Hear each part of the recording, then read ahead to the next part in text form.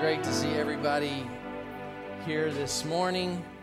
If you're a guest here with us today, we welcome you and we thank you for choosing to join us here at Life Center today. Amen. What a great day. And, we just concluded last week. How many of you guys enjoyed last week with Pastor Todd here? Last week was fantastic. And I told Pastor Scott, I was like, I don't think we could have wrapped that one up quite as perfectly as he did. And it's like he had been here plugged in the whole time. So Hot Topics has been our theme for, several weeks. And we focus specifically for 4 weeks on hot topics that relate specifically to the family. And so I felt like it was a great 4 weeks. We had the kids in here with us. How many parents are happy the kids are not in here? I'm just kidding. It was great. Gave our Livewire volunteers an opportunity to rest a bit and get in here with everybody else. So it was just a great few weeks. And today we got a couple more weeks of hot topics. And so today we're going to be talking about a particularly hot topic in our city, in our country, but more specifically in our city. And before I kind of let you know what we're talking about, when I first met my wife, we were on a road trip, and she was reading a book. And I'm driving along, and I keep watching her. She's reading this book. She's into the book, and then she would flip back to the back, read for a minute, and flip back to wherever she was and keep going. And then, a little bit longer, she'd flip back again. I'm like, what are you doing? And she was like, whenever I'm reading a particularly suspenseful novel, she's like, I have to go back. If there's a character in there that I'm following, the hero or the heroine of the story, I've got to go back and make sure their name appears near the end so I don't waste my time on a book that dude's going to die halfway through. So she would peek, and for the longest time, I used to always tease her for peeking into the book at the end. The whole point of reading the book is not knowing what's going to happen. No, I gotta make sure I have this thing under control. So I'm going to use a bit of her strategy with this, and I'm not going to really tell you the whole theme of what we're talking about through the course of this message. So before I unpack it all, I'm going to tell you what the end is, so you know what it's about. Okay, you ready? So if you're taking notes or you're particularly paying attention, and if you're gonna fall asleep at some point today, you're already getting the end of the message right now. So it's two things that we're going to talk about today. This is the focus of our content, and that is this: look at your neighbor and say, it's talking about you. We are created and commanded to love others like Christ. That's number one. The second thing is we can't love others like Christ without the power of the Holy Spirit working in us. So this is the message right here. I want you to remember this. So whatever I dive into today, I want you to come back to these two things. We are created and commanded to love others like Christ.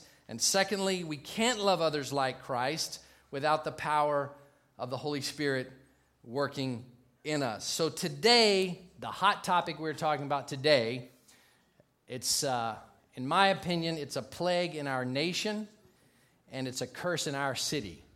It's the topic of racism. I told you guys a few weeks ago that this was coming, and I have wrestled with this because it's a very controversial conversation. The topic, just by saying it, when I said the word racism, without even thinking about it, people just automatically, their brain made some adjustments and they're categorized things, and they're like, what's this guy up here going to tell me about that today? What does he know about that today? And so we do it without even meaning to. It's just how we're wired. It's our makeup. And so I know that about us. I know that about me. And so when we dive into this topic today, that's why I told you the end of the message first. When we dive into this topic today, it's going to get a little bumpy. It's going to be a little uncomfortable. It's going to be a little challenging. And so you know how anytime you go into an agreement, you get a cell phone, you get a credit card, there's always a disclosure statement, right? Just clarifying some things. So I have a disclosure statement, a couple of points I want to talk about this morning. First of all, the disclosure is this. In my opinion, and I'm smart enough to know some of this will be my opinion, so I'll give you that. I'll try to let you know when it's Andrew's opinion. In my opinion, the issue of race, hatred, bigotry, all of that is not a discussion about politics. It's not a discussion about whether you're conservative or liberal. It's not a discussion about whether you're Democratic or Republican. In my opinion, this topic is really a discussion about people, about hurt, and about hearts. That's really what it's about. And I'm going to unpack this as we go along and help you hopefully understand that when politics and things of that nature get involved in heart issues, they mess it up. You can't, we'll get in that in a minute. The second thing is, I want to say this up front. I did not grow up or have ever lived in an inner city or an impoverished ghetto where a debilitating cycle of poverty robbed me from an education, from opportunities with employment, and just opportunities. I did not grow up in that fashion. Many people have, and there's plenty of statistics to support the difficulty, almost impossible odds to rise from that kind of condition to live a better life. Sometimes it is absolutely impossible. So you'll have generation after generation that is locked into a cycle that they cannot break out of. So I'm telling you that I did not grow up in that environment. So before you disqualify me from what I'm going to talk about today, I'm letting you know right up front that that is not my life. That is not how I was raised. I will tell you, however, that I did grow up in a foreign country, a third world country in Africa. So I do know, from my perspective, what it feels like to be identified, specified, have expectation levied on me simply because I was a different color and simply because my belief system was different.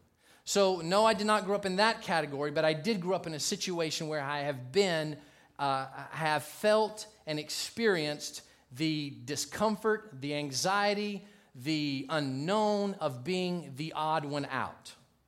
Okay? Does that make sense? All right. Next thing. I told you this a minute ago. I will do my best to let you know when it's Andrew's opinion, right? What I'm focusing on today is, what did Jesus say about this content? What does the Bible say? When Jesus was on the earth teaching disciples, speaking the message of good news, what did he say about this issue? Because he said plenty about it. And so that's where we're focusing today. Remember, we're called and commanded and created to love like Christ loves. And we cannot love like Christ loves without the power of the Holy Spirit working in us. This is a spiritual thing. It's not a natural thing. So I wanted to make those couple of statements so that you don't immediately dismiss me as not knowing what I'm talking about or having no reference points, okay? So I've kind of laid a good foundation. You guys can follow me on this one? All right, getting a few nods. All right, so here we go. What is it that Jesus talks about when we talk about this particular topic? What is it that the Life Center is doing its best to represent when we're talking about this kind of concept? We believe and teach and preach around here. You guys should all know this. There are 4 things we do. We want people to know Christ. We want people to discover freedom. We want people to find their purpose. And we want people to make a difference.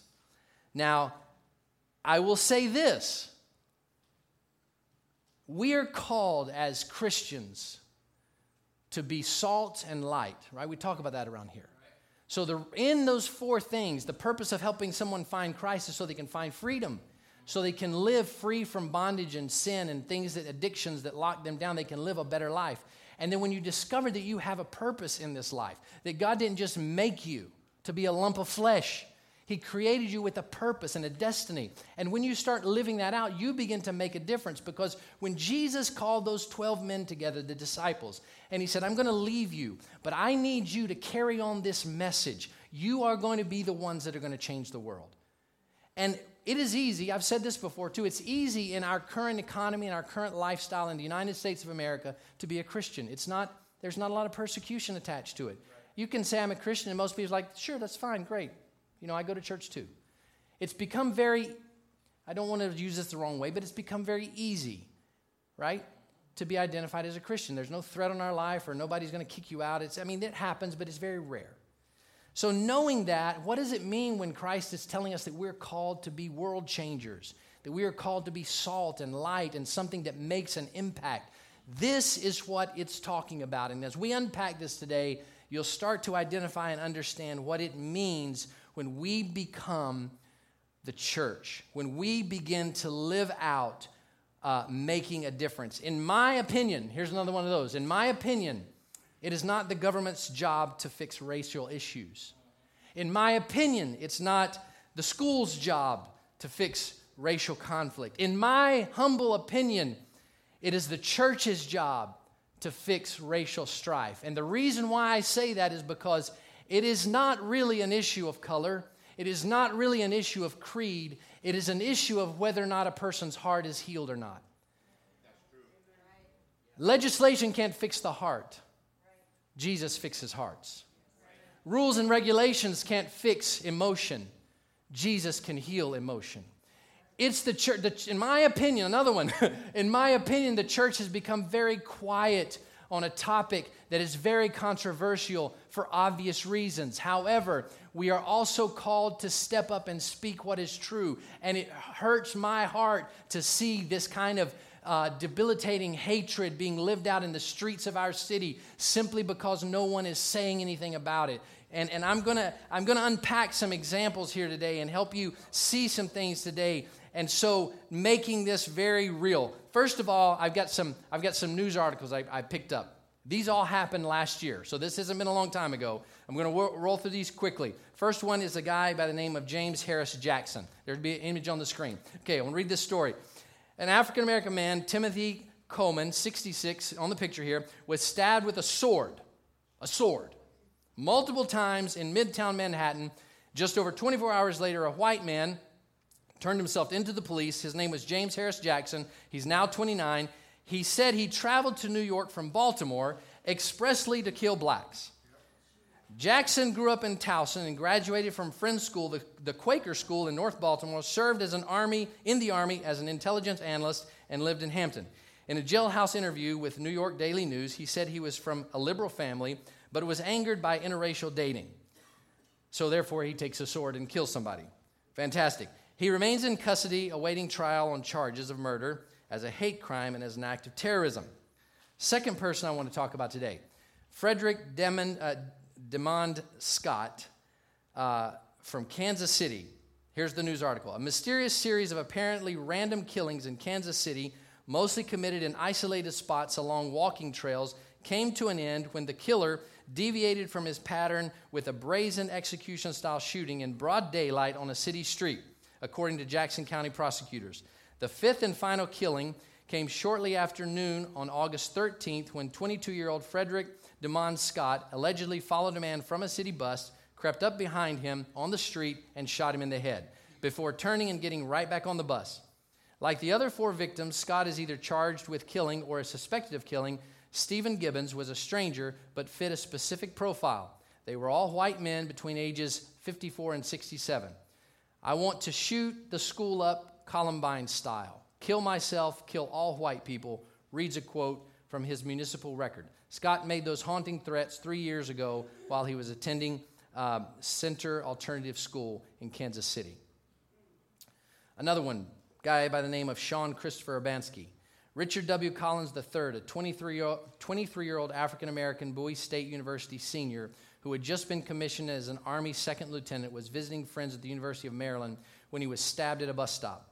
A white University of Maryland student, Sean Christopher Urbanski, 22, who belonged to the racist Alt-Right Nation Facebook group, was charged with murder and a hate crime.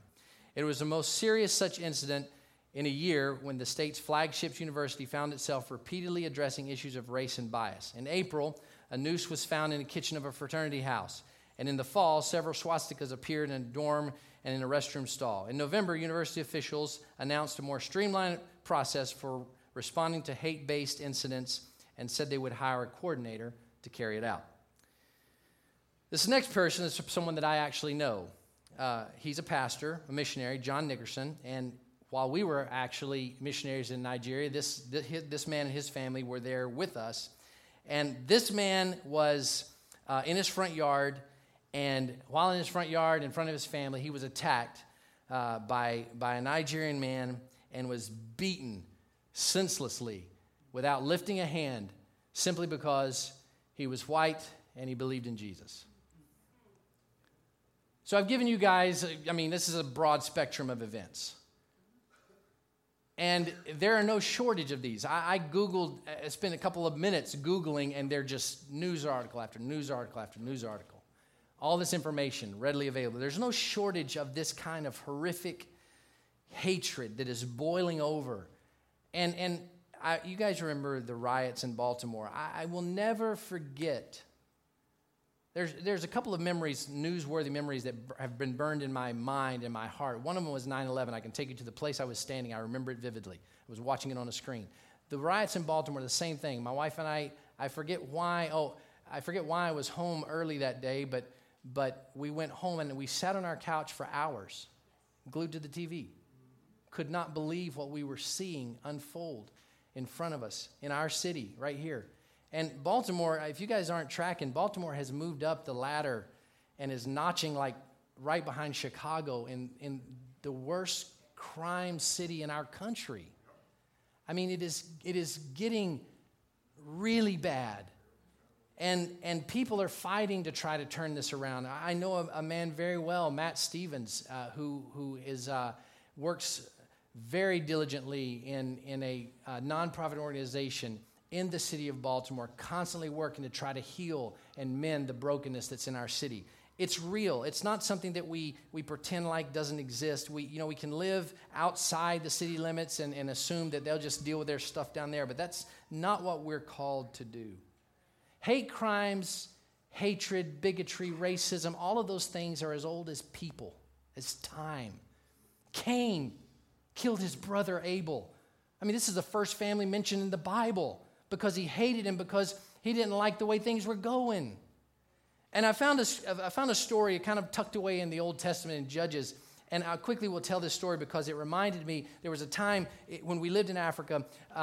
Tribal warfare was a very real thing. I'm sure Pastor Philip can tell things from his country, but it doesn't always have to do with the color of skin. It has to do with culture. It has to do with tribes. These things are as old as time.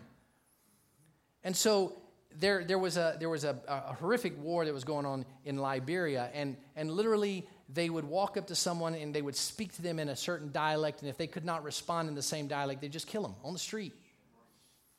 And this goes way back into the Old Testament. There's a group, one of the 12 tribes, that Ephraim was the tribe. They had already settled into the promised land, and the people of Gilead had captured fords at the Jordan River. And when anyone from the tribe of Ephraim wanted to cross those fords, they would ask them, "Are you an Ephraimite?" And if they said yes, they were executed. No questions asked. And so obviously, people get smart. They're going to lie. No one wants to die just because you're, where you're from. And so it just so happened that the people from Gilead and the people from Ephraim, they had a different dialect, and the words, they couldn't always pronounce the same words, and there was one particular word, and the word was shibboleth. Shibboleth. And that's the way the Gideonites pronounced it. But the Ephraimites could not pronounce that word. They said it Sibboleth. They couldn't make the SH sound. So they would come to the ford wanting to cross, and they would say, "Are you from Ephraim?" "Nope." Say the word shibboleth. Sibboleth. Boom. 40,000 people over the period of time were executed because they couldn't say SH. I mean, hatred and bigotry are not new to our life. We just now have so much more publicity and so many more ways to promote it and so many more ways to keep the fire hot, so to speak. So what is it that Jesus said about this very real issue of hatred? What does Jesus teach about racism, about bigotry, about hatred? What does he say? Because that's how we're supposed to live.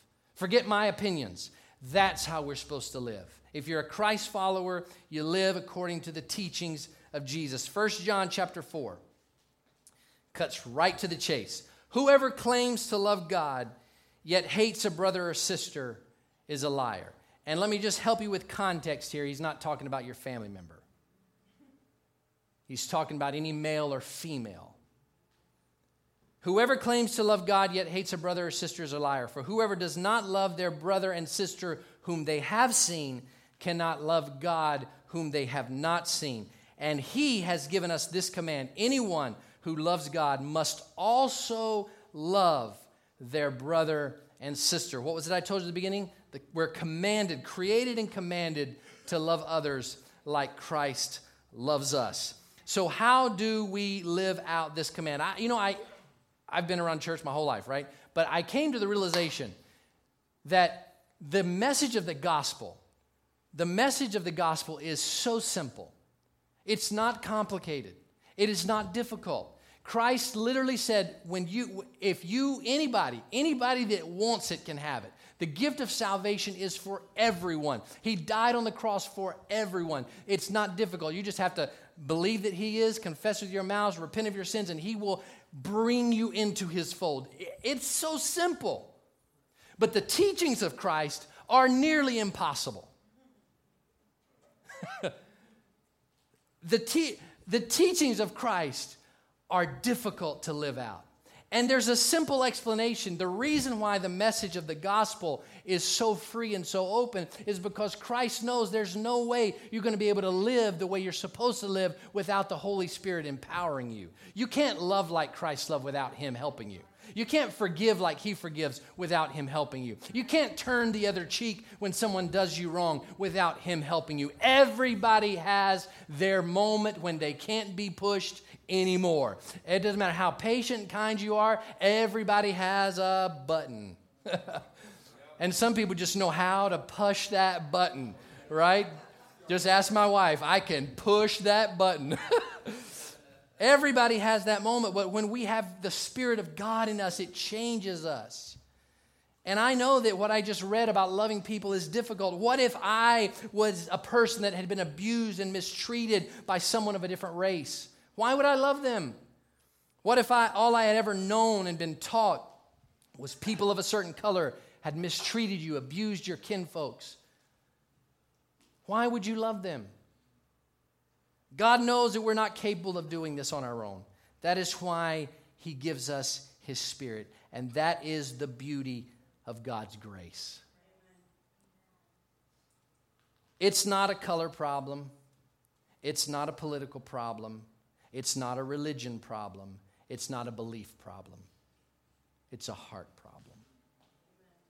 Government can't fix racism. They never will be able to. There's no magic potion. We read in the article where University of Maryland is going to hire a coordinator. They're going to fix the problem. They're not going to fix the problem because people can't fix hearts, can we? But what does the Bible say? God knows the heart. And he also says that the heart is desperately wicked.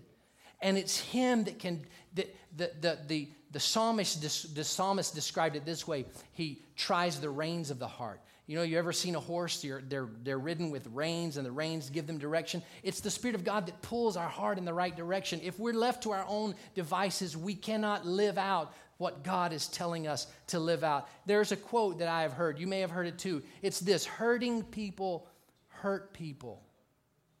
Hurting people hurt people. If you've been abused and mistreated, there's no wonder that you might abuse and mistreat. If you've been the victim of people from a certain creed or race or nationality or culture and they've constantly abused you, you will naturally develop hatred towards those people. It's natural because we are broken in our humanity. Those things happen. Hurting people hurt people. Here's why I say the government can't fix it. Here's why I say legislation can't fix it. Here's why I say education can't fix it. Because the Bible tells us that there are some things that are spiritual. And the only way those spiritual things are fixed is if it's done in the spiritual element. In Ephesians chapter 6, it says, "For our struggle is not against flesh and blood." It's not natural. It's not things that we touch or see. But it's against rulers, against the authorities, against powers of this dark world, and against spiritual forces of evil in the heavenly realms. There are things that are going on that cultivate this hatred. Let me tell you something. Satan wants us to hate each other. He wants us to be contrary to the teachings of Christ. He wants there to be constant strife. Here's another opinion of Andrew. I cannot stand when I see people that have the ability from a religious platform and they do not speak truth when it comes to these issues. When they fan the flames of hatred using the Bible to support it, that is terrible. And it happens all the time. Jesus did not teach that way. Jesus said, Hurting people hurt people, so let's heal people. Because I believe there's a second to that. Healed people heal people.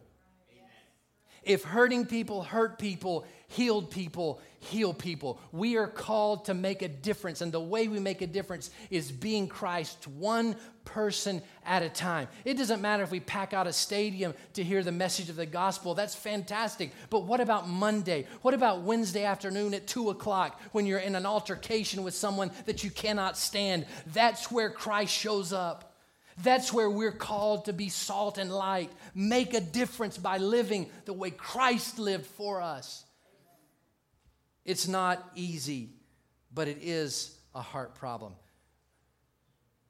How do we do this? Matthew chapter 5. Jesus talking again here. I love this passage. He's teaching. He says, you've heard that it was said, love your neighbor and hate your enemy. But I tell you, love your enemies and pray for those who persecute you, that you may be children of your Father in heaven. He causes his sun to rise on the evil and on the good. He sends rain on the righteous and the unrighteous. If you love those, I love this. If you love those who love you, what reward will you get? In other words, if you just love people that love you back, that's no problem. There's no work involved there. It's easy to love people that love you back. It's difficult to love people that don't love back. And in this time, in this era, he uses this example. He says, are not even the tax collectors doing that? Tax collectors in those days are not much different than they are today. Nobody likes them. And if you greet only your own people, what are you doing more than others? That's what the pagans do. And then in verse 48, he drops the bomb. Be perfect, therefore, as your heavenly Father is perfect. I mean, that's when I just kind of go home. I'm done. I can't do this.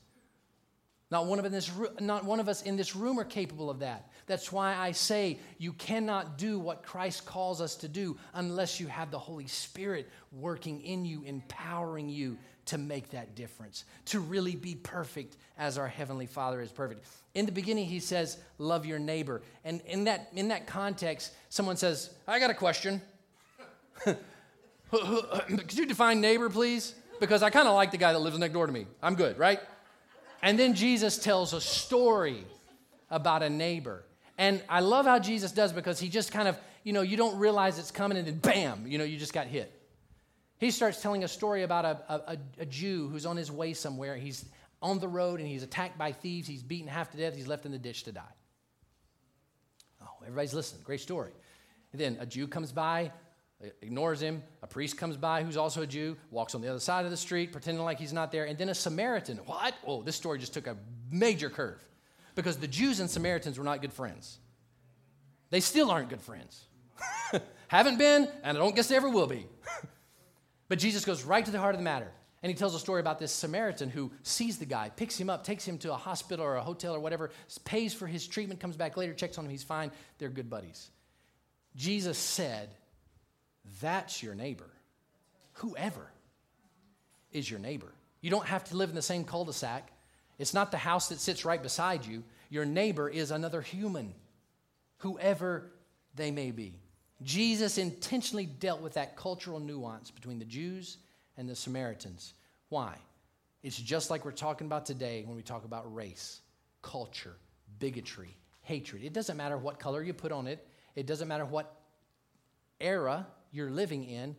What is it all? What's the common factor? The common factor is hatred towards another person. You can't love God and hate a brother. There's not enough room in our heart for both of those. James, in the book of James, says it this way. Can you find a well that has salt water and clear water in it and drink it? No, that's brackish water. It's not drinkable. You can't have love and hate in the same heart. It's not possible. And what Jesus is asking us today is, let me move in and let me just take up all the space. 1 John 4:11-19. Dear friends, since God so loved us, we ought to love one another.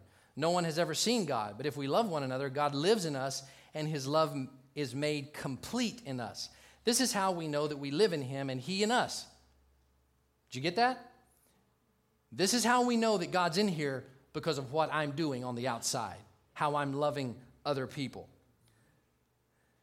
He has given us his Spirit, and we have seen and testify that the Father has sent his Son to be the Savior of the world. If anyone acknowledges Jesus as the Son of God, God lives in them and they in God. And so we know and rely on the love God has for us. God is love. Whoever lives in love lives in God and God in them. This is how love is made complete among us, so that we will have confidence on the day of judgment. In this world, we are like Jesus. That is an amazing statement. In this world, we are like Jesus. There is no fear in love, but perfect love drives out fear, because fear has to do with punishment. The one who fears is not made perfect in love. We love because he first loved us. What am I supposed to do with that obnoxious person in my life that I cannot stand? I'll let you fill in the blanks. What about those people that you just don't understand, you don't get them, their culture is offensive to you? What are you supposed to do with those people? What about this? What about those people that are not part of your social network? They're not as smart as you are. They're not as accomplished as you are. They don't live in the same kind of community as you. They don't believe like you. They don't dress like you. They're not as masculine as you. They're not as feminine as you. They don't smell like you. They're not cool like you. What about all those people that we categorize and we know how to manage around them? God doesn't call us to manage around people groups. He calls us to love people. I got a question. Who's my neighbor in that context? Everybody you see is your neighbor in that context. And the message is really clear. Love people. The fruit of the Spirit is love. The first one that is mentioned in the passage is love. We are meant to emulate the way Christ loved people. How much did he love people? Enough to lay down his life for people. No qualifications. The thing that always gets me about the love of God, worship team, you guys can come. I can't wrap my head around it. But when I think about the love of God, and I think about, it's easy for me to say God loves everyone. It's easy for me to say, I have a circle of influence. I have a perspective. I have a window of the world that I view things through. I get that. It's easy for me to say God loves everybody. But when I say that, there's usually one name that pops in my mind that causes me to hiccup. And it's Adolf Hitler. Like, did Christ really die for that guy? Did he really die? Think of the worst person. And he's way back in history. There's been more in our day that almost are as bad, maybe as bad, I don't know. But when we say Christ loved everyone and gave his life for everyone, that's really what it means. And you and I can't process that. I'm sorry, it doesn't matter how much we try to think about it. We cannot process that. How can you process someone mass murdering people? How do you process that God loves them? You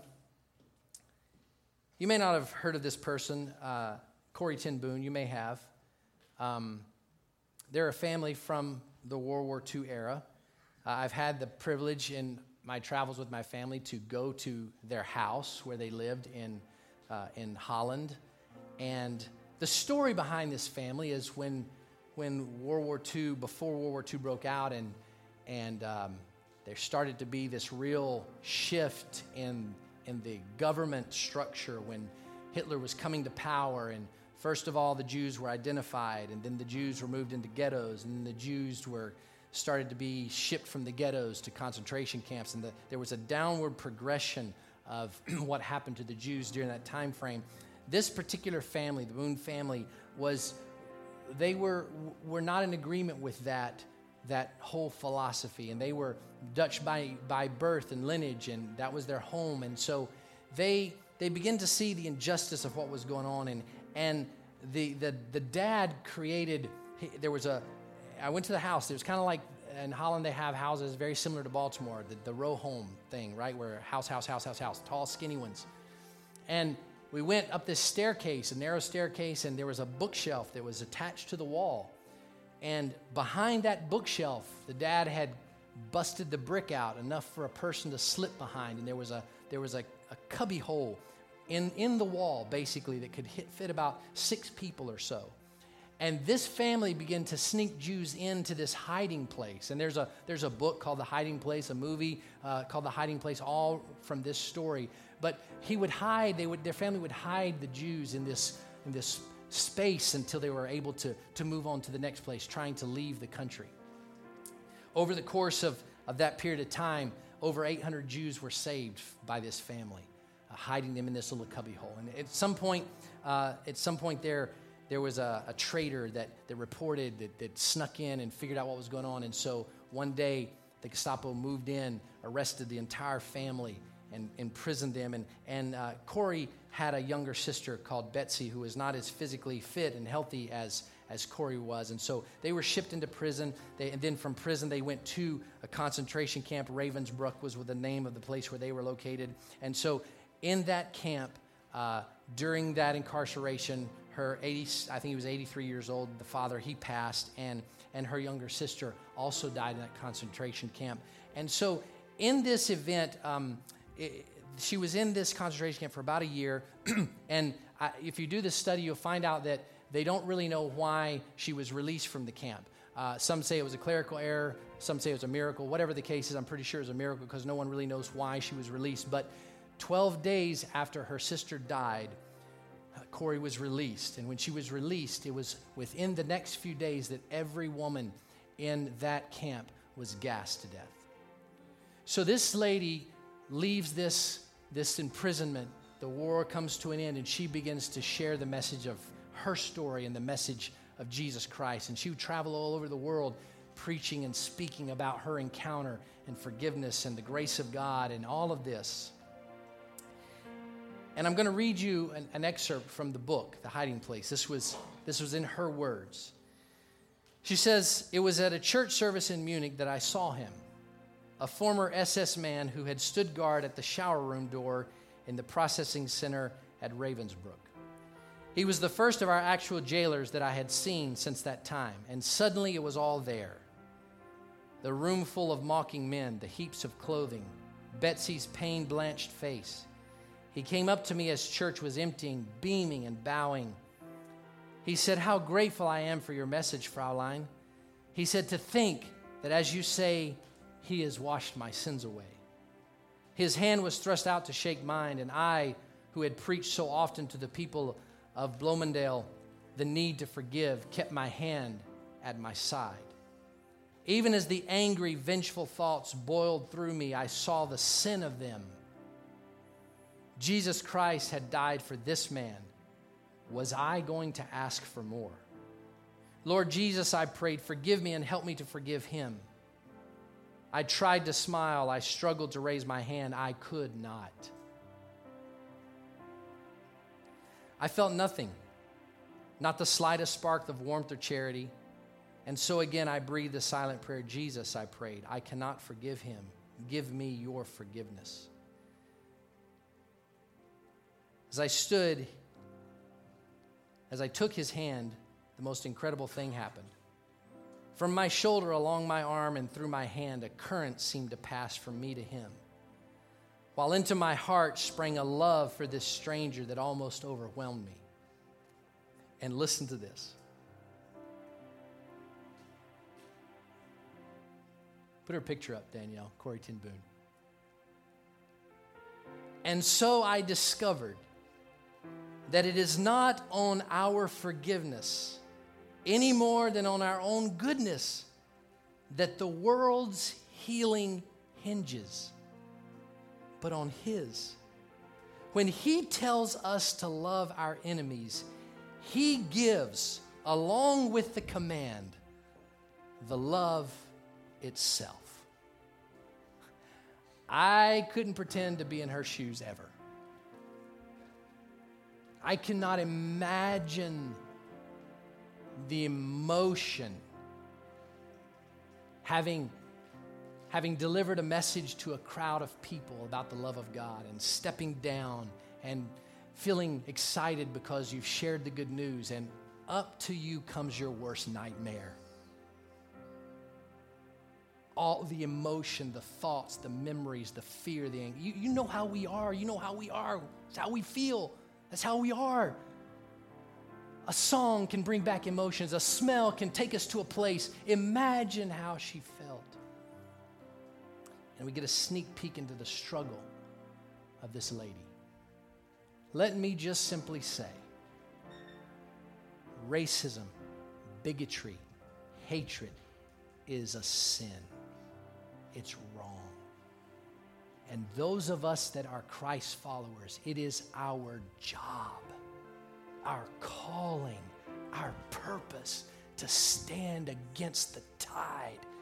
How do I make a difference? You make a difference by letting the love of God shine through you. Love those that are unlovable. If you don't have an unlovable in your life, maybe you should pray, God, lead me to somebody that needs to experience love.